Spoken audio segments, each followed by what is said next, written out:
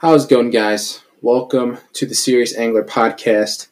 For those that are new to the show, the Serious Angler Podcast was created to highlight the dedicated and passionate anglers in our fishing community, to try and provide a platform for them to tell their story of how they got into fishing and where it's brought them to today. I hope you guys enjoy the show. You can watch it on YouTube at the Eichbrett Outdoors channel. If you're not already, you can watch over there, or you can access the podcast on Spotify, Apple Podcasts, the Anchor app, the Angler app, and many more different podcast applications. Appreciate you guys listening and enjoy the episode. How's it going, guys? Welcome back to another podcast. Before I get into the introduction of our guest today, I want to make a quick shout out to Angler. Not just any angler, the ANGLR right here, the Angler Bullseye, who are known for their Angler app, Angler Bullseye. Now have Angler compatible with rods and Lowrance units, which is pretty awesome. I am now working with Angler. I cannot wait to see what is in store for the future with them. But I want to make a quick shout out to them because they're supporting the podcast, supporting my YouTube channel, and I can't wait to keep moving forward. The Angler Bullseye is a great asset of mine because I'm very analytical with how I approach my fishing trips. I'm very analytical in my learning bass behavior, learning areas, patterns, trying to put things together in more of an analytical way than just based on a hunch. While gut feelings can be productive, stats don't lie. So I think that the Angler, the Bullseye, can help you with the application, with this Bullseye, help you fish better, fish more efficiently while on the water. And one thing that's pretty awesome that anglers come out with in their application now, while also being able to access our podcast on the application right there. Let's see if we can get that up there on the screen. You can also do challenges. So there are now challenges for Angler. There's the Vibe On Challenge, and there is the TRF Quarantine Classic. That one right there. Might be a little bit blurry, but you guys get the point. Download the Angler app if you haven't already. Join these challenges and get the opportunity to win. I think it's a $100 gift card to Vibe Kayaks, but also in the TRF Classic, you can win 3 free rods and free gear from Angler. Guys, you got to check them out. It's just an awesome way to make yourself better and more efficient out on the water. Hit me up in my social media or in these comments below in the video if you have any questions on them.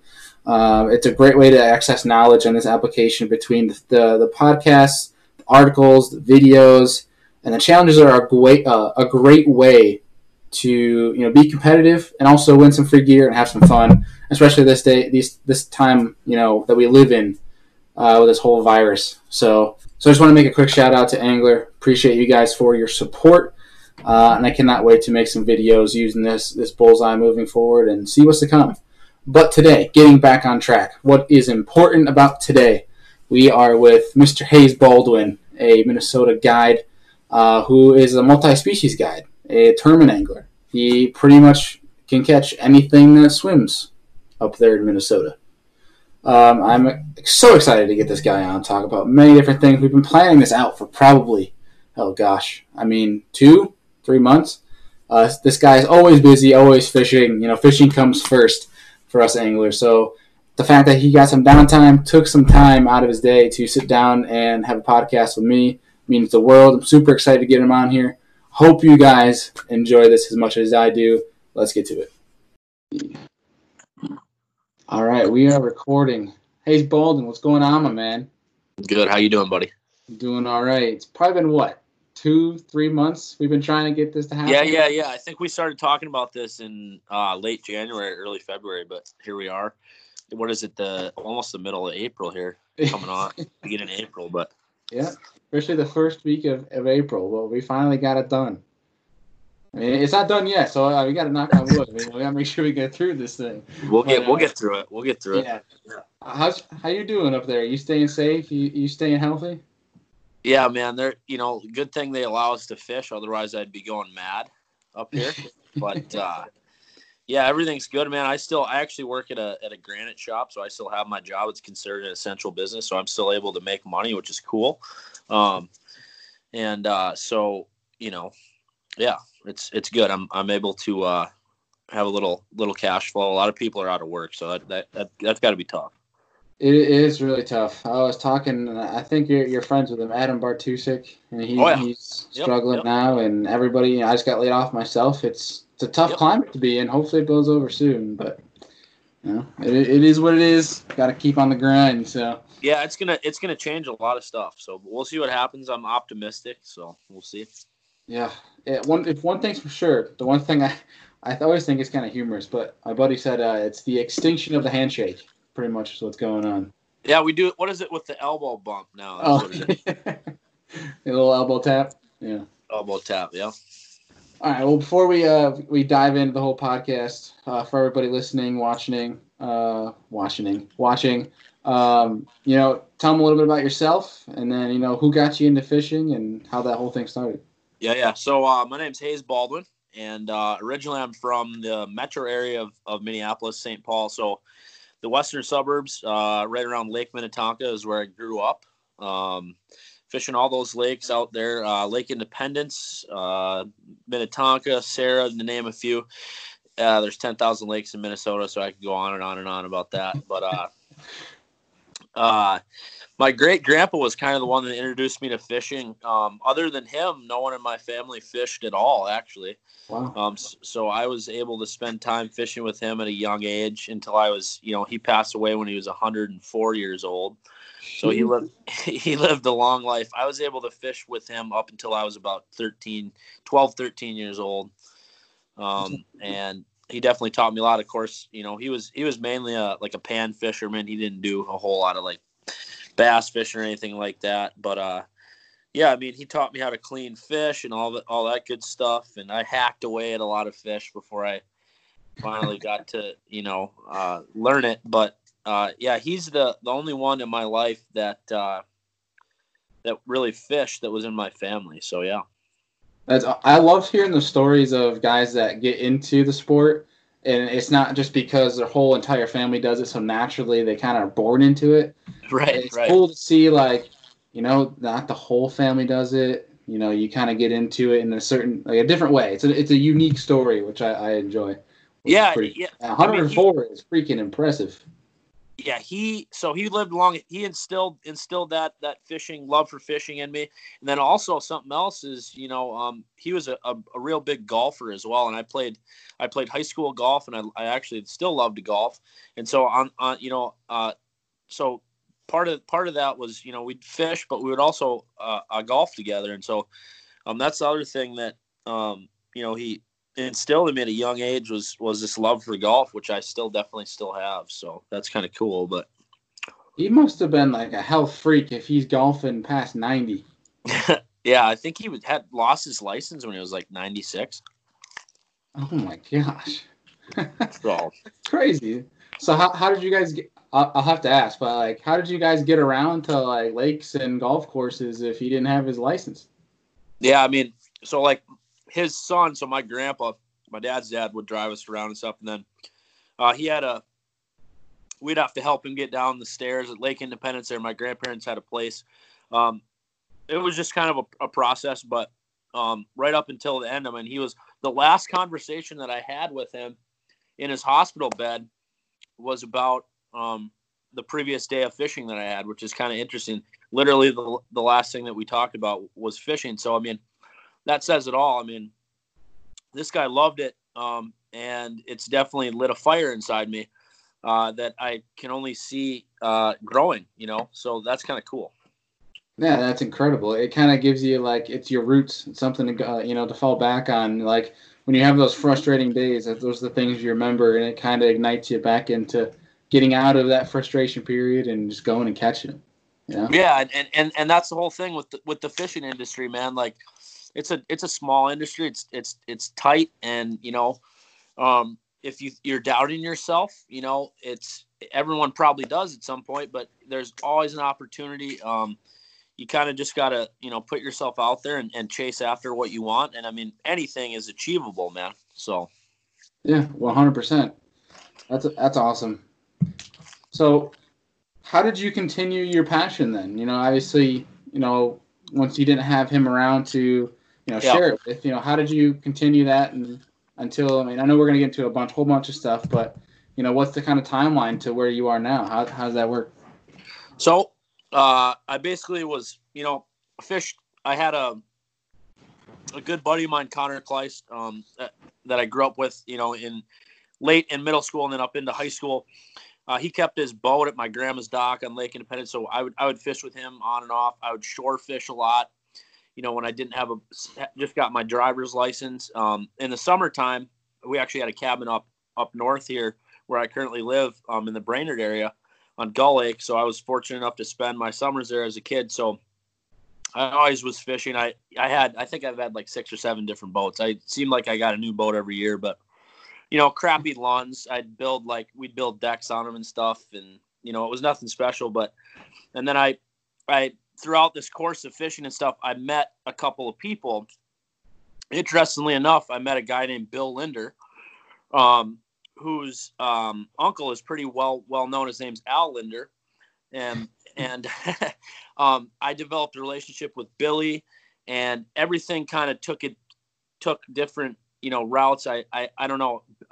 That was kind of cool because just from that relationship, a lot of stuff stemmed out. I met a lot of people, and another guy I got to mention, Levi Christensen. I met him on Gull Lake when I was 15 years old, I would say. Randomly, he was fishing, and he asked me. He said, "This is a true story." He said, "Where can I catch some bass on the lake?" And I was just a little kid. I had in a 12-foot crest liner, whatever, tootling along. I didn't really know what was going on. But I knew where to catch bass, and he said, "Where can I catch bass?" I said, "Follow me." I was just like, I can impress this guy. I was a young kid. And I said, "Just follow me over here and cast." I said, "Cast at that the edge of that dock over there." And it was a swimming dock that was out in the water in like 8 or 9 foot of water, and he casted at it. And on his first cast, he caught like almost a 4-pounder. I think it was a 388. He was pre-fishing for a tournament. And so he was like, "Can I pick you up at your dock tomorrow morning? Can we go fishing?" And I was like, "I'm going to have to ask my parents." And, of course, my parents said, okay. We got together, and that relationship definitely blossomed. We fished a number of tournaments together in the coming years. And I have like 6 or 7 wins under my belt with Levi on Gull Lake. Some second place finishes. I also fished with his brother, Chad. So, man, it's just crazy. Just this random little stuff happens. And, amazing. Yeah, I don't know, man. Just weird stuff like that. But yeah. Yeah. So you were breaking every rule of coronavirus. That's basically what you're saying. Yeah, I was. That's funny. Those are some of the greatest like stories though. You hear that, the friendships that are built off of random stuff like that just kind of blossom into something where, lifelong friends, which is pretty incredible. Yeah, that come randomly. It's really something I don't take lightly, and it's something I believe that, everyone experiences at some point or another in their lives. And these relationships can turn out to be, really some of the most important relationships you can make, and so that's why I think it's really important for anyone listening to this, that to just kind of don't be afraid to ask questions. Don't be afraid to, kind of put yourself out there, and if you really want something, go and try and get it. So yeah, I mean, it's cool. I mean, meeting random people, I'm all about it. Talking to random, I don't care. I mean, I had the opportunity to do a seminar, public speaking. I love it all, man. Anything fishing related, I'm addicted. So that's why you wanted to be on the podcast. No, you got something cool here. I mean, this is sweet. Well, yeah, no, and it's another thing too is, obviously don't do it now because like with the whole Corona thing, but take a kid fishing, like even if it's just picking up a kid at a boat ramp. I've heard so many stories of that where guys just see a kid fishing from the bank, he's by himself, be like, "Hey, your parents care if you come fishing," and then that's like those are some of the greatest stories you hear in fishing because a lot of those guys are some of the biggest names in the industry now because of people that do that, just who are willing to go out and put others in a position to catch fish, being selfless, which is pretty cool. But, heck yeah, man. Yeah. So where in that timeline did you decide, hey, I want to be a guide? Yeah, I want to be a fishing guide. So it was always like I actually had won a guide trip when I was like 16 with one of Walleye Dan, he's a guides over here, one of his guides. And so I was able to go out with my buddies and we fished with him. And I was like, this is kind of cool. Like, this is what this guy, fishes in the summer, and this is how he, makes income and stuff. And so at the time I was still in high school, and I was like, I think after high school, I better move back up to the Brainerd area and kind of pursue this fishing thing. And so I'm going to take a lot of turns, and this is going to kind of go off, but I'll come back in. It's perfect. I worked at a place called Tuned Up Custom Rods, which we built custom fishing rods, specifically ice rods. They did do open water stuff too. And I met a guy named Pat Olson there who informed me that there was an available job up north at Glacier Fish Houses. That's ice houses. So immediately once I got out of high school, I moved up north. I was actually living at my cabin, my family cabin at the time. And I worked at Glacier Fish Houses and built these fish houses, on the side of trying to get the guiding thing going. And, I would say throughout the last 3 years, I've probably guided 200 times. So it's not like a massive thing for me, but I can count on it as a source of income, in the summertime, and then a little bit in the wintertime. I have a fish house as well of my own that I rent out to people. So the guiding thing developed, basically right out of high school when I was 18, 19. And I've developed a decent name for being, 22 years old. I have to compete against some of these guys that have been doing it for, there's some famous guides leagues up here, the Nisswa Guides League. These guys have been guided for 50 plus years, man. They have clientele and lists of people that'll fish with them. So I would say there's 50 other guides in the Brainerd area. So I'm still working on developing a bigger presence, but it's definitely cool to just be in the mix, and it's a daily thing. But I mean, with the whole coronavirus thing, I don't know what this summer is going to bring. I have 6 or 7 trips in the book already, and I usually get more and more as the spring and summer wears on. But who knows what's going to happen? But I mean, yeah, that's basically how I got this thing started. It's unfortunately it seems like it would make sense for guides to do well during this time, but with all the the distancing and everything, it sucks because there's no way around it. There's not. You see all these sport teams that can't compete anymore, but they're still getting good ratings because I saw these 2 pro soccer teams. What they did is they couldn't have games anymore, so the 2 teams in the day they're supposed to play. They basically live streamed 2 of their players. So one of their players from each team played each other in FIFA using their teams, and that's how they determined who won. Yeah. So there's some creative ways, but as a guide, you can't do that. There's not things you can do. You can't tell somebody to go play a fishing video game and make it worth their time. It just doesn't translate. So it's tough, especially for that industry.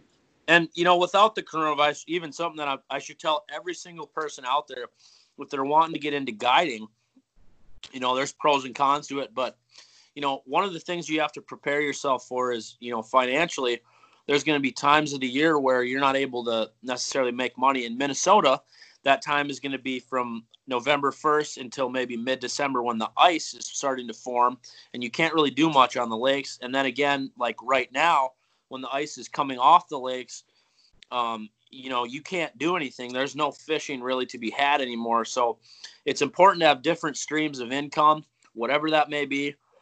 For myself, I still do a couple of things. I currently have, basically a full-time job. Until the summer starts rolling, I can take more time off. But definitely the more sources of income you have, the better off you're going to be from that aspect. Just because if you get hit with something breaks down on your boat, heck, my bait bill last summer had to be like close to $2,000 that I was spending just in bait. There's all these crazy things that pop up. And so the different streams of income is really, really critical in this industry, especially at the beginning. Yeah. Any sort of hit of any size is going to put a wager in how you do things. So it's pretty difficult. But what's the goal here? What's your goal? Is guiding full time a dream of yours? Yeah. What's the goal? It's definitely a dream of mine. I I like ice fishing. I feel like I'm kind of forced to do it. Obviously, I mean, I do enjoy it. I like open water fishing 10 times more. I want to spend my time from May 1st until the end of October, ultimately guiding, 100 to 200 trips, whatever it may be, somewhere in there a year. That's what I want to do. I want to make it, a living. And I realize that's going to take time, but the end goal is to kind of do that. And then, also, I'd love to get into tournament fishing, both walleyes and bass. I mean, I love it both. I've spent time fishing for both, and I've developed a passion for basically all speed. Heck, I'll fish for anything that swims, man. But, yeah, I mean, that's pretty much that. So let me ask you then. I've never experienced or read up on or watched a walleye tournament video. Is it anything like? Is it pretty much a bass tournament, just different species? How it's run, or yeah? So with walleyes, a lot of times there's a slot limit. So, the tournaments around here where we're actually keeping fish, you have a 5 fish limit, just as you would in a bass tournament. And out of those 5 walleyes, you're only allowed 1 walleye over 20 inches. So your goal to get that 30-incher, 29, that 8-pounder, that's like your kicker. And then you want to get, obviously, 19 and 7/8 as your unders, although that's very rare to achieve that. But you want to get good unders. We talk about getting good unders and a good over. So your 5 fish limit can be as heavy as possible. Oh, so everyone's keeping fish. You just have to there's a strategy behind it, though. Yep. And then also there's an AIM format, AIM Walleye Series. That's a big series in North Dakota and Minnesota up here, where you actually get a blank SD card, and you have a digital camera, and you're given a measuring board, and you actually put your fish down on the board and take a picture of it, and then you flip the fish around and take a picture of yourself holding it, the other side of the fish, to prove that it's the same fish. And then there's a pre-recorded weight for each link. So if I caught a walleye that weighed 19 inches, for example, I would look on my scorecard and it would say 19-inch walleye weighs, 2.5 pounds. And I would write down all the fish that I caught and take pictures of them. And at the end of the day, I would take my 5 biggest fish, and that would be my weight. That's something that they're doing more because walleyes are a species that are a little bit more fragile than a bass. And so from that aspect, I mean, it'd be interesting to see it. I'm not quite sure it would be as fair with bass fishing because, I mean, bass don't get to 30 inch. You know what I'm saying? I mean, yeah. But it's kind of a cool format. So, I mean, that's the 2 different sides of walleye fishing tournaments around where we're at. It's very interesting. It seems like a. I could be wrong here, so you can correct me if I am. That method of tournament fishing for those walleyes sounds like there's a lot of room for people to kind of, I guess, sort of cheat. Yeah. I mean, that's a big thing. I mean, it takes. I feel like it does take a special kind of person, to do something like cheat in a tournament. But there's definitely a lot more room with that AIM format, and you kind of question yourself. Sometimes you see weights that are unbelievable, unbelievably high, and it's always in the back of your mind, like, did someone cheat? But at the end of the day, you just got to trust that people are honest. And I mean, it's better off for the walleye fisheries, and as far as keeping fish, healthy and alive. From that standpoint, the AIM definitely does a better job with that. It's good. It's very rare to see, I guess, coming from the bass world, to see a tournament trail that has an honor code to it, where guys do trust each other. Because a lot of these bass tournaments are very fine-tuned, down to the point where there is very little or no room for cheating. Right. And if you do, it's very obvious. Right. I see there's some local trails where I'm sure stuff goes on. My local trail around here, not to call out anybody, but like the same 3 guys that win all the time are the same 3 guys that are already on the lake and they don't get their live wells checked. Just my 2 cents. But no, different things like that. Yeah, man. I mean, I totally hear you on that. We have local leagues around here and stuff, and I'm telling you what, man. Like the same guys, win week after week, and you kind of start to scratch your head, and you're like, how are they producing these unbelievable bags of fish? And you just gotta, I don't know, you just gotta trust what you're doing, and I mean, it's out of your control, but. Yeah. I mean, it is mind blowing sometimes just to be like, just take a step back and say, like, how is this possible, man? These guys are sacking up 20 plus pounds every night or whatever it is for bass derbies. Yeah, it's kind of weird. I see what you're saying. Yeah, it's something you get to look into, but it's not something to dwell on at the same time. But if you were able to give a pro and a con, one for each of guiding, what would you say? Man, I'm a pretty social person, so I could talk to someone for 2 hours about nothing, about mowing grass. And I have. This is weird, but one of the pros is, you get to know so many people.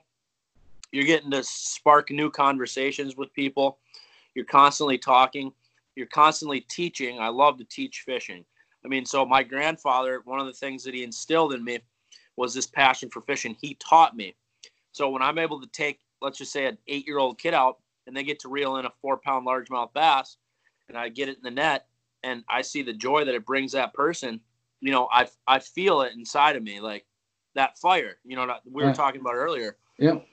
So I mean, there's tons of pros.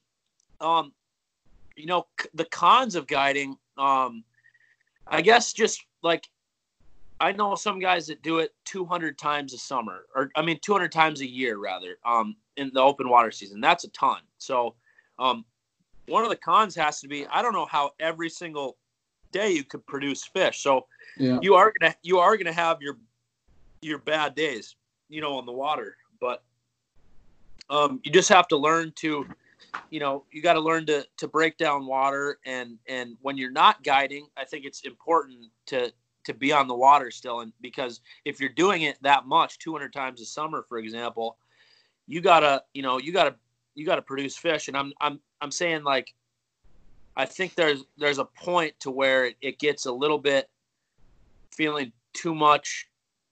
It gets like to a point where you feel like this certain amount of pressure. That's just almost like tournament fishing.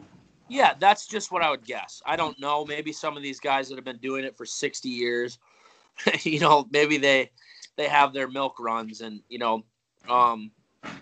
but yeah, I mean, it just the cons would be like, you have to prepare mentally for bad days on the water, and that's a real thing. I mean, I've had them myself.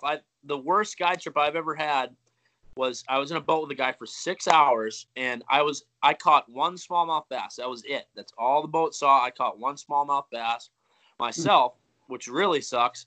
Sometimes I don't fish. If I'm fishing with one other person, I fish. Kind of depends on the people. If I have to, if they're not very highly skilled, then I'm constantly helping them and stuff, so I'm not fishing. But yeah, you're gonna have bad days, so you just have to kind of mentally prepare for that stuff. But I mean, I think there's more pros than cons, definitely. Okay. I like it. Yeah. I mean, if there were more cons than pros, you wouldn't be doing it. So. Yeah, and I'm by no means a full-time, I don't do this every single day in the summer, but I can definitely see, how if you were, it would become kind of stressful, and you'd have to, you'd have this sort of feeling like you got to produce, daily, which I one day I wish to feel that, and I wish to see if I can achieve, the success of being a full-time guide for sure. Yeah, no, 100%. Yeah. If you, a curious question I have for you. Yeah. I mean, as a guide and as an angler, you said you love to fish multi-species. You have a passion for each species that pretty much that swims. Yeah. What if you were to put it on a calendar, January to December, of species that you like to target, if you could say your favorite species or maybe say the best species to target in each month, what would you put that as? So we're coming into April and May. until the walleye season opens, we're actually only able to fish for crappie. And so I love to crappie fish, even into May a little ways before the fish get to spawning. But, this time before walleye opener, when the lakes open up, it's a great time to go out and chase panfish, And, of course, you're going to have a lot of bycatches. You're going to be catching largemouth. You might catch walleyes. You'll catch stuff at the same time. Obviously, you can't keep them, and, you're not targeting them. But So I would say May through, early May, late April through the end of May and stuff is a panfish. And then I kind of gear up and, my most of my June through basically, through August is split 50-50 between bass and walleyes, man. So, and then, stemming from that comes my favorite bite of the year, which is in the fall, when the water turns over again and hits, the mid 50s. Again, the crappie bite is phenomenal in deep water. The largemouth are pushed back up shallow. The walleye bite can be phenomenal in deep water. You'll get big schools of bait fish that congregate, in 30 to 60 feet of water, and they're very easy to see on electronics, and you can fish for them. And then through the ice, man, I consider myself more of a walleye fisherman than anything. I like to chase panfish when I have the opportunity to. But yeah, just there's a time and place for everything, but heck, you can catch everything anytime, right? I don't know. Very true.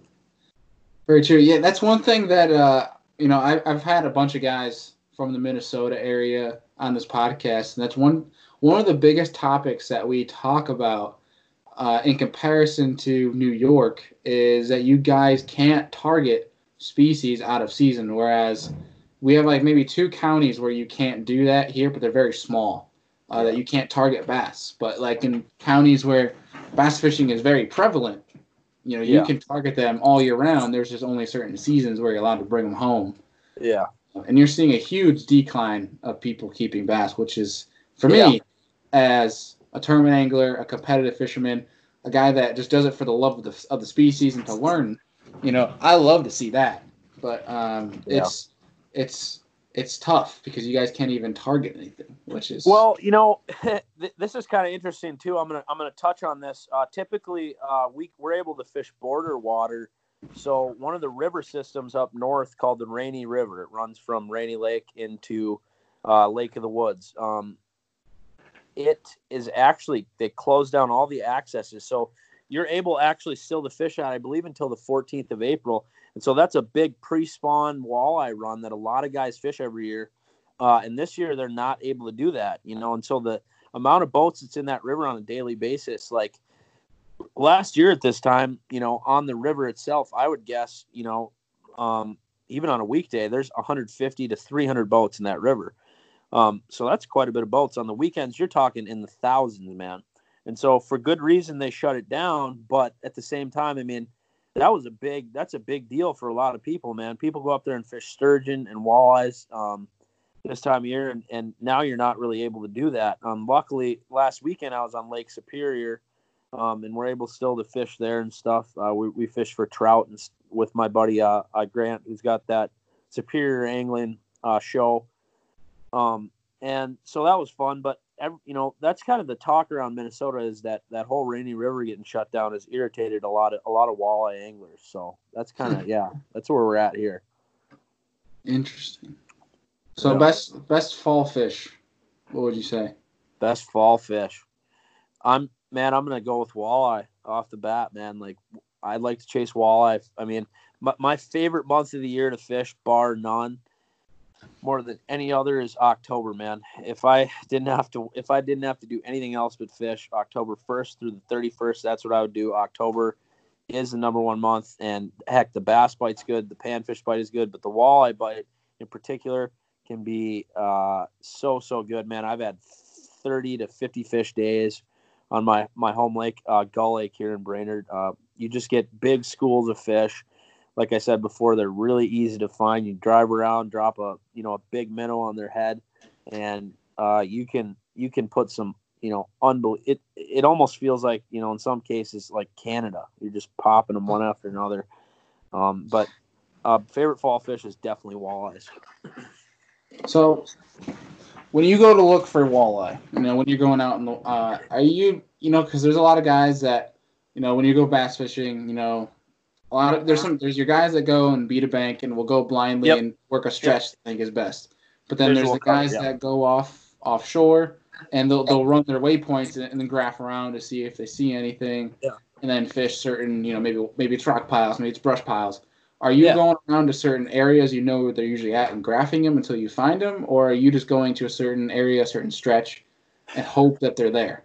So it's interesting because that there's a little bit of both. In the springtime, especially, a lot of your places that have current, like inflows, rivers, creeks, whatever it may be, a lot of times that's kind of just an automatic deal. If there's some current, a lot of fish are going to suck up into that stuff. So I'll blindly fish that. A lot of the times I'll just fish it because it produces year after year. But, on the flip side, if you go out and you're looking at, say, like a large sand flat, for example, and so on this large sand flat, or rock flat, whatever it may be, I'm going to use Mille Lacs Lake as an example. That's a lake in our backyard up here. You've probably heard of it yourself. A world-class smallmouth fishery, but a lot of the walleyes there early season are just kind of they just kind of roam. They don't hold on anything. So that's where the power of side imaging comes in. You can run down a break line and shoot your, off to the right 80 feet and the left 80 feet, looking for those shadows and stuff. And so a lot of times as a walleye fisherman, we spend a lot of time just driving around, and I've spent 8 hours just literally looking at my graph and not dropping a line, pre-fishing for a tournament. That's my way of pre-fishing. I mean, I will use a tank of gas before I drop a line because I'm looking for something very special, something very sweet, and that's a lot of fish in a small area. Once I know there's a lot of fish in a small area, depending on the time of year, in the spring it might be I might pitch jigs. I might, in some cases troll. Come summertime, I'm going to switch to more of a live bait presentation for walleyes. I'm going to look for them more on, weed edges, points, in some cases like sunken humps. And I'm looking for tight groups of them. One of my favorite ways to target them is with like a slip bobber and a leech. And I use a big egg weight above a swivel below the bobber and then a jig head below that. So the whole program drops really fast. So it's more like a power slip bobber presentation. So I can drive around, and if I mark walleyes, I can stop my boat and pitch that live bait back to those fish. Gets down on them quick. If I don't get bit within 30 seconds, I move on. And then into the fall, it's more of live bait presentations. Same kind of thing applies in deep water. I use a lot more down imaging and regular 2D sonar to find fish. But with walleyes, man, it's really one of those fish, and you could say the same for schooling largemouth. I mean, and the more fish you can find in a small area, the better off you're going to be. 100%. So I mean, it's cool because I mean I'm seeing artificials come into play. Everyone thinks walleyes, they think night crawler or a minnow or whatever. So it's cool. I mean, to be on the forefront of this artificial push. A lot of my buddies use plastics and jigging wraps. There's a lot of these new techniques to trigger fish, and so it's just cool to play around with. One day they might want like a half ounce jig with a like a fluke style minnow on it. You're just snapping it hard in the summer when the water's warm. The next day they might not eat that, and they might want a slip bobber with a leech or a crawler when they're more neutral, when they're not in a positive mood. But it's just a time of year thing. So I mean, in the spring, it's pretty much a jig and minnow bite, crankbait bite, and then as the summer progresses, spinners. You can troll crankbaits again, faster. The water's warmer, the fish's metabolism is higher, and then into the fall they get a little bit more lazy. You kind of go back to that live bait stuff. But I mean, overall, it's cool. Just going after walleyes because, man, they bite, just like a bass or anything really. They bite just a variety of different stuff. So it's just fun to play around with that. So. Yeah, I think your tangent there really just went to show how much I only know about bass and nothing else. I think I've caught 3 or 4 bass, or not. Oh my gosh, that'd be really bad. 3 or 4 walleye in my entire life. Yeah. Yeah. Yeah, and 2 of them have already been in the season because they were in the same schools as the bass were. Right. Which is pretty interesting. Which came up and saw this big fat belly of a walleye, and it was like, okay, it's a lovely surprise. Like, Yeah. never had this before. And on the flip side, you talk about bass. You were just saying, there's a lot of visual stuff with largemouth where we're at up here. In the lakes, like I'm sure you spoke to Sam, Sobey, Adam, whatever, the lakes that they fish down in the cities. A lot of those lakes, there's a lot more.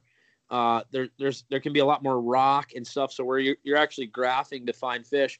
Where we're at up here, I still do graph, weed lines and stuff for bass, but a lot of it's visual in the fact that the water is really clear and I know what I'm looking for with the weed growth and stuff. So a lot of times I don't even use the graph. I just kind of drive around till I maybe see a mat of milfoil or coontail that hits the surface. It's got some water underneath it. And then I fish like a peg craw tube, 1 ounce peg craw tube, or whatever it may be, a pit boss, whatever you want to throw, and you just pick. I'm more of when it comes to bass fishing, a lot more of a visual guy myself. But.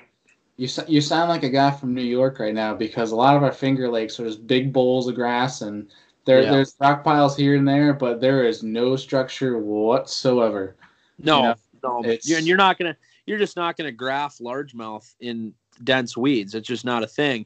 So it becomes just a game of, if it looks good, you should probably fish it and learn from what you see, learn from what you're seeing. And if you're catching fish on something in a particular lake, it probably works in other places as well. And I mean, that's just, I'm sure your water out in New York is really clear as well as ours is here. I mean, you have those stain lakes and stuff, but like that Cayuga, I'm sure you fish Cayuga. I mean, from what I understand, that's, there's a lot of visual stuff going on with that. Oh yeah. I mean, this time of year, this past weekend was just offshore rock piles, and for those fish, in general, I don't like a super clear water. I like a little bit of stain, just because it likes to bite a lot better. Yeah. They're not they're not seeing as much. They're not seeing as clearly, so they're more susceptible to commit, which is pretty nice. But once it gets into like July, obviously you're always all of our lakes have offshore rock piles. It's a matter of taking the time to try and find them, and once you find them, they're fire all year round typically. Right. But also in that same retrospect, if you're trying to fish shallow, everything is visual once it comes to the grass. You obviously you can graph the deep weed lines, but that's going to be it. You're mostly what you're doing is you're finding something that sets apart from the rest of the lake, and you're gonna, if anything's healthy in a healthy environment and you're fishing the conditions right, you're gonna catch them. But if you can find certain things like cuts in the grass, points in the grass, hard bottom, to the grass, those are where the bigger density of fish are going to be. Yeah. So that's one things that we look for, and I'm sure you do just as well in Minnesota as in New York, when it's very visual, like you said. But like the deep grass lines, that's probably the one things we do graph for. That kind of sets things apart from every other guy that might be out in that lake just flipping everything. Everything there is, every dock and every freaking Some and over time you learn, some things are better than others. But for me, it's just trial and error. And it's why I actually, man, if I had to pick, I would fish bass every day. I like it more. I like to catch bass more than I like to catch walleyes. But the walleye are the money fish up here, man. That's what people want. And so I've learned to fish for them. But it's just more reward. It's more of a reward to me to be able to kind of like visually look at something and then catch a fish out of it versus like, driving around all day long. And, walleye fishing can get really, really boring and dull at certain times. And so, it's just you're fishing 65-pound braid with a 1 ounce weight, and you're, a largemouth smacks your jig in a mat, a grass mat. In my opinion, like that's a lot more fun than dragging around a night crawler. And, I mean, a perch is tapping at it, and you might not catch a walleye all day long. I mean, that's the reality. And so bass definitely have my heart before walleye. Nice. Yeah, 100%. I mean, bass have always had my heart. They always will. There's really no other species that will take me away from bass, unless it's ice fishing, which I only got into this year, and I only went for bass. So it's one of those things, like, if I go after anything else, all my brain is thinking about is what the bass are doing at that point in time. Right, and then it just completely distracts myself, and I'm not efficient whatsoever. Yeah. It's just, it's a blessing and a curse. I hear you, man. Yeah. Yeah. So one thing you brought up that you want to talk about, and we talked about a little bit with the walleye tournaments and stuff, and how you fished some bass tournaments on your lakes, and you know, but looking forward to 2020, virus willing, what do you have planned? Yeah. So I mean, I'm anticipating that the guiding season isn't going to be quite as busy as prior years. So I was kind of thinking I'd try to fish some more tournaments, and a lot of these tournaments you can pay in the night before, or whatever it may be. There seems to always be spots. And so my goal was to try to fish like a dozen tournaments, considering I'll probably be working 3, 4 days a week, at my granite job here in town, was to, be able to fish more tournaments. But, who knows what's going to happen with that, with the virus. But I think that, on a typical season, I usually fish like 4 to 8 bigger tournaments. And then of course we have Thursday Night Bass League. You probably have a league yourself that you fish, on a certain night. But yeah, that's kind of the game plan, was for me to fish more, but who knows, man. Right now they canceled, I believe they canceled all the tournaments in May in North Dakota. So I don't know if Minnesota's next or what, but there's a couple bigger tournaments in May that I definitely wanted to fish. Those are walleye tournaments. And then we have a big deal up here called Classic Bass. I wanted to try to get into one of those Classic Bass deals and try to fish. It's $1,000 entry. Try to fish against some of these guys that are really, really big time. I have a tiller. They all have bass boats. I have a tiller boat to come in there and fish with the tiller, and try to give them a run for their money. But hey, man, don't discredit the boat. That's one of the biggest things, dude. I'll always live by that. My buddy and I, our first tournament ever, we're in his oh crap, what the heck was it? Mastercraft or something, I think. Yeah. I'm trying to remember. I think it was a 25 horse he had on there. So everybody's run. It was like a 10. I think it's a 10-mile, 12-mile lake, something like that. But so very small lake. Okay. Yeah. And the guys make runs that takes them 5 minutes, if that. Takes us 15, 20. Yeah. All right. So we're going to our first tournament we've ever been in. First tournament ever. 40, 50 boats, and guys that we know from the area are teasing us because we're going out in this small little, tin boat, and basically this is how naive we were to tournament fishing. Was in practice we're like, we put up 20 pounds in practice, and we were catching a crap ton of fish. Things you're not supposed to do when you're practicing, and we go out and we have maybe 13 pounds in our spots. And we're like, thunderstorms rolling in. We're like, dude, like, whatever. Like, we suck. And we go to our last area, and we finally, like, sit down and think, like, we put the intimidation aside of all these nice rangers and these guys with graphs and everything, and super nicely $500, $600 setups. And we still had some of our $60 Bass Pro Shop setups. And we're just like, let's get back to basics. And, dude, I tell you, I kid you not, it just clicked, and we're just 5-pounder, 4-pounder, 5-pounder. We come back in with 22 pounds, and we win the thing by over a pound. And it's the plaque sitting actually right here. There you go. And, all of our guys are like, they're like, you guys won it. And we're like, yeah, that's what you get for making fun of us. That's why you only caught 10 pounds today. Don't count out the little guy. But that still goes to show, it doesn't matter what boat you got, you can still win. It's all about the angler.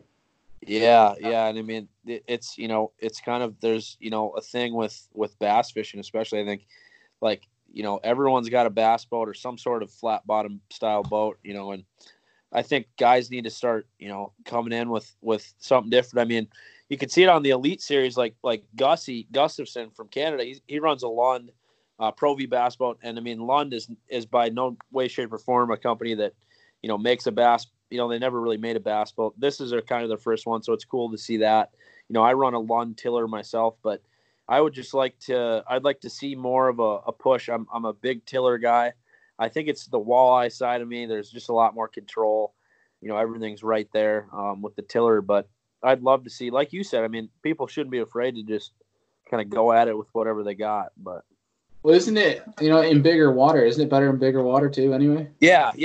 A bass boat will get swamped and I won't, because a bass boat will hit waves and my boat can take a lot rougher water. It's a 20-foot Alaskan Lund, and so it's pretty deep. And I've had it in some pretty scary stuff, man. I mean, I've been in some stuff that I don't ever want to be in again, but I think if I was in a bass boat in that same light, it wouldn't have been looking good. So, well, in retrospect, though, it like those experiences built you as an angler and as a boater, so you're more prepared for situations in the future. So yeah, definitely. I mean, and it kind of, for living in Minnesota, man, like having a bass boat's cool and all, but I mean, if you're a multi-species angler, it's not the boat for you, man, because you're going to get yourself in situations, on Mille Lacs or Vermilion, whatever these big wind-swept lakes are, and, you're going to want a bigger, fiberglass or aluminum boat. And I mean, if you're you're a multi-species angler in Minnesota, that's going to be, bigger Rangers, bigger Lunds. I mean, on Lake of the Woods, heck, they run they run charter boats because, for customers out of the resorts there. I mean, that hold 8-10 guys. I mean, having a big boat is good. Just from a safety standpoint. I don't know. I'm comfortable with the tiller, and that may change. I might get a steering wheel boat, but it'll probably always be a deep V boat. I'd love to own a bass boat. I'd love to own like 4 boats. Maybe I will one day, but I mean, up here, I'm a tiller guy for now, but we'll see what happens. Nice. So I talked about tournaments for 2020, but just plans in general, virus willing, what you got planned, what you got in store, what would you like to do in 2020? Oh man, I'd like to continue to try to grow, grow my guiding and try to, take as many guide trips as possible, fish as many tournaments as they allow me to. And then, grow a stronger social media presence, man. I mean, that is like the big thing these days, right? And so doing stuff like this, me collabing with you, I mean, this is what it's all about. And this is what people need to do more of, This is a technology-driven age that we live in, man. And it's right at our fingertips, right? And so stuff like this it's easy to connect. It's easy to communicate. And so, I mean, it's stuff like this that I want to do a lot more of. It's awesome. That's good to hear. Yeah, and that's one thing I actually had on a recent podcast that we talked about, social media and how imperative it is becoming. You see a lot of these. We took some Elite Series anglers, for instance, these older guys that have been in the game for a long time. We'll talk about Rick Clunn. He just recently created an Instagram account because he's realizing that's becoming imperative for sponsorship deals, for advertising. Shaw Grigsby in the same light, 100%. These more traditional guys that are anglers are big names in the sport, but they're realizing they got to keep up with the young guys. I put into comparison. You got an old guy who's a big name in the sport, but you got a young gun who not many people know about, but he has a huge Instagram following. Yeah. As a sponsor, a company, it's a brand that you're trying to get into a market, you're going to go after him more than a guy who's just a big name because the guy can advertise a lot more for you than just a big name, He's got personal selling on the side, but this guy's got a bigger fan base, bigger social media presence where a lot of this purchasing is being done, which is pretty. It's an interesting market. It's really interesting, and I think everyone should look into it. I mean, and it's like, our generation is a lot more in touch with it, but I think in the future you're going to see these guys, like these Elite Series guys or whatever. I mean, they're going to get a lot more in touch with it because I mean it's kind of the the way that you get noticed nowadays and stuff. I mean, it's the way that you can kind of build a following, and that's where I like, what the YouTubers are doing. I mean, that's sweet, man. Like, I mean, it's like they're able to kind of, show fishing in a little bit of their own creative way. You know what I mean? Yeah. And it's something that I wish to get into, and something I'm definitely going to get into in the next, year or two. Sweet. Is as far as the route I'm going to take personally, I'm going to take more of an educational approach to it. Awesome. Versus like a vlog. I might do a little bit of that type of stuff, but I'm going to be a little bit more, what would you call it? Like, I don't know the word. Like, right here, like Benjamin Nowak, where he's very educational and how teaching people techniques and stuff like that. Yeah, and a guy who walleye fishes up here that I watch a lot. His name's Tom Boley. Okay. If you check out Tom Boley fishing, I mean, he's got really, really good videos that are super informative about walleye fishing, and through the ice, crappies, smallmouth, stuff like that, where, he's showing a lot of how to read a graph, what kind of baits to throw. And for me, that's the kind of stuff that I personally love to watch, because I like to soak in information. You know what I mean? And, not that what some of these vloggers are doing isn't cool. It's just kind of a different way to approach it and stuff. But I mean, if I were to get into it, I would definitely take that more of an educational approach. I'd mix some of that vlog stuff in there as well. But yeah, it's awesome to go onto YouTube, and you could watch fishing videos all night long, and it never ends, man. It's sweet. So saturated, yeah. Yeah, it never ends. It's awesome. I love it. Yeah. Well, you got a subscriber here if you decide to make one. So I'm pretty excited. Yeah. I hope you do. But so we're gonna wrap it up here in a second. I got 2 questions that I like to ask at the end of each podcast. But before we do, where can people follow you on social media and keep up with you? Yeah, so it's at Hays_Baldwin on or is it Hays dot? I'm sorry, HAYS Baldwin BALDWIN on Instagram, Hays Baldwin on Facebook, and then my guide service and links and stuff are in the Instagram description. And I mean, that's pretty much, I'm working on building a new website, so I'm going to get that going here. The one I have right now is kind of half-assed, you would call it, I guess. But yeah, I'm going to be working on that, but definitely going to try to grow the Instagram a little bit, and eventually try to maybe get the YouTube going. I don't know what's going to happen with that, but I gotta learn how to edit and all that fancy stuff, and who knows what's gonna happen with that. But yeah, heck nice. Yeah, man. We'll have all those links over here, and we'll link them down below for everybody watching, everybody listening, so they can go follow along. And if they're in the area or heading up there, they can book a trip with you.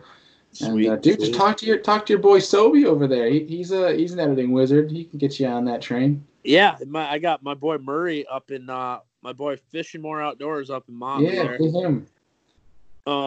His channel's been popping off too. I'm actually I'm gonna say this right now on this podcast, and you're probably not gonna hear it anywhere else. I'm actually moving in with Murray into his house at the end of the month, and so I'm gonna be living with him, and it's gonna be cool, man. He's gonna hopefully show me the ropes of YouTube and stuff, and so I can get a better grasp on it. But I would expect to see a lot from me and him in the future. But again, shout out to Sam Sobe and Brock Outdoors, B-Rock Outdoors, all those boys that are doing it up. I definitely support them big time, and I want to get into it myself. But yeah, I mean it's awesome. So I think you were in the episode with Murray and Sobe when they did there was a huge ice fishing tournament where they did interviews. Yeah, I don't think I've laughed harder during a YouTube video than I did on that one.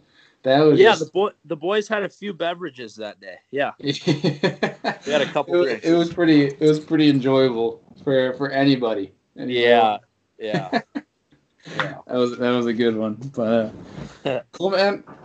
So are you ready for these questions, these last 2 questions that I ask everybody? I don't know if you're familiar with them. So. I haven't. No, I'm not familiar with them. So I mean, I can only assume. I don't know what they're going to be. I guess I don't know. They're either you'll get them right off the bat, or you're going to get stumped, and it's going to take you a while to get an answer. Interesting. Yeah, the guys that usually get them are the ones who watch every episode through and through. But it's wowza! I'm yeah. All right, let's see. So first question. This is definitely the tougher of the two. Is if you could invite any 3 people to dinner to pick their brain, whether they're past or present, who would you invite and why? To pick their brain? Pick their brain. Anyone to invite to dinner? Anyone.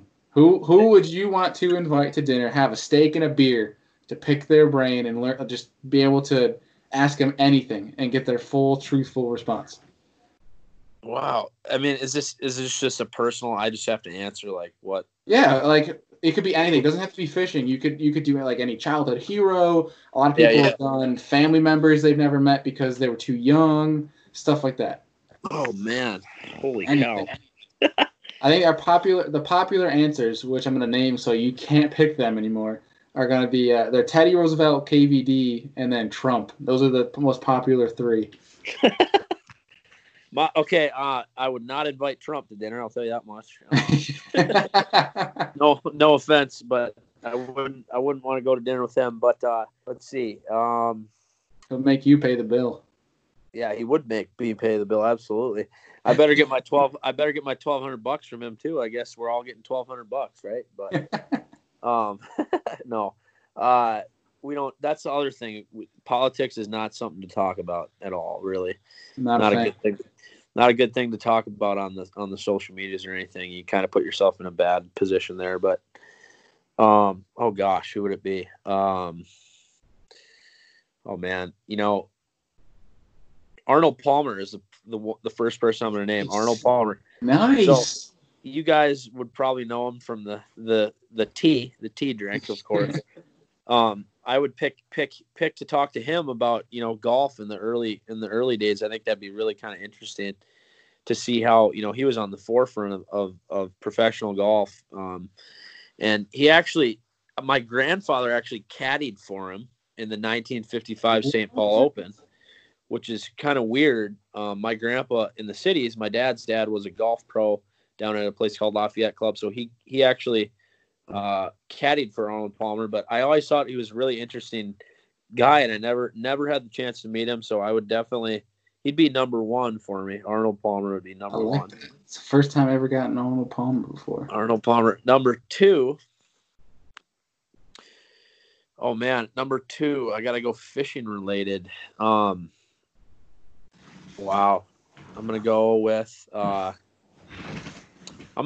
the guy no one will probably really know on here, but it's a guy by the name of Harry Van Dorn. Now, this was a guy in this area that I live in that guided in the 60s and 70s and stuff. He was a fishing guide for the Nisswa Guides League, and he was always kind of renowned as this guy to always produce fish.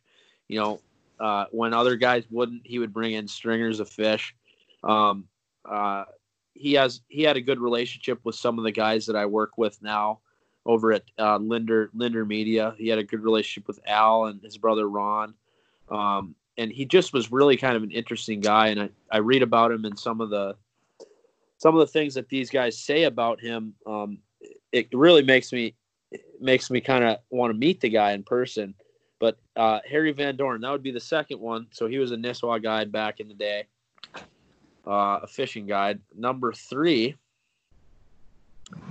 Oh man, number 3. Tough. This is tough, man. This is tough. There's so many people. There's 7 billion people in the world, right? I mean, you only got to pick 3. I only got to pick 3. Oh man. Oh, not a politician. I know that. Oh gosh, man. Childhood hero. Somebody looked up to you growing up. Oh gosh, man. I'm gonna bring it back to fishing again. Unfortunately, Fortunately. Fortunately. Yeah. Fortunately for everyone listening, it's going to be another fisherman, a golfer and two fishermen. But definitely Roland Martin. I've never met Roland Martin, but like I used to watch his, TV show growing up. Roland Martin. I think he'd be a cool guy to go to dinner with. I think I might have met him when I was, real young. It might have been, a number of years ago, but he would be a guy. I mean, he spent a lot of time obviously down there in Florida, bass fishing. He was, started kind of that Martin name that has definitely resonated. I mean, his son is probably one of the best fishermen on the FLW tour, if not the best. Roland Martin would be the third person that I would pick. Yeah, absolutely. Yeah. I have two. I mean, it's not one. The first one's not really a story, but I remember watching this show all the time. Get up. My morning routine is to get up early to watch it on TV. Yeah. Breakfast is always 2 peanut butter sandwiches and a glass of milk, and then go back to bed after it was over. But dude, I went down to the Classic this year, right? Yeah. So I'm working the Classic. I was working for Douglas, and across from us was the P-Line booth. Yep. So naturally, Scott Martin had to go work the P-Line booth for a little bit. Yep. And I'm standing over there, and I was talking to Billy. I don't know if you watch Scott Martin's channel at all. Yeah. And Billy got a bass. He was standing over there while there's a huge line for Scott and everything, and I'm just talking to Billy about random stuff. And Roland came up and was talking to Billy. I introduced myself, and no one was walking over to Roland. And I was talking to Roland about just a bunch of stuff and like asking how he is and seeing how the family's doing, whatever. And he just looks at me, and goes, "Look at this guy, he's your own kid, and he steals all your thunder." And he's just making all these jokes, and there's this little kid waiting in line for Scott, and I asked him, "Hey, buddy, do you know who this guy is?" And he goes, "Sorry, sir, no, I don't know who you are." And look at Roland, I'm like, "Sorry, dude." He goes, "Damn kids, man." Oh man. The funniest thing. And then I was like, "This is Roland Martin," and the kid's like, "Yeah, I heard about you," and I'm like, "Oh boy, here we go." Yeah, I think it. It's just like I'm a fishing history kind of geek guy with Minnesota related stuff, but I mean, I know like in the case of the Martins, obviously there's probably a bunch of people that don't know who Roland Martin is, but I think it's important to kind of learn that how things develop, I guess you would say, from the beginning to where we are now. I think you can learn a lot from the past. There's a lot to take out of some of the older stuff, especially in the fishing industry, man. Like it was so different back then compared to what it is today. It's like I don't know, it's like two different worlds, man. It's crazy. Yeah, no, it is cool to see how different things start, and like I love listening to stories of how I met a lot of people at the Classic, and I would hear stories at dinner or when we went out to the bar after of how certain baits were created and how they became what they are now. And those stories are freaking cool about just like how the A-rig was born, different stuff like that, and how the madness, like people dropping hundreds of dollars on one A-rig because that was the thing that was catching all the fish at that time. So it's cool to see how different things start. Different things like that. It's pretty cool. But it's awesome, yeah. So last question, I'd like to wrap up the podcast this way. It's simple. Favorite fishing memory? Favorite fishing memory? Oh, wow. Oh, dude. You got to give me a minute on this one. Holy cow. Right, first thing that comes to mind. First thing that comes to mind. Oh, wow. Man, it's going to be my favorite fishing memory is going to be my favorite fishing memory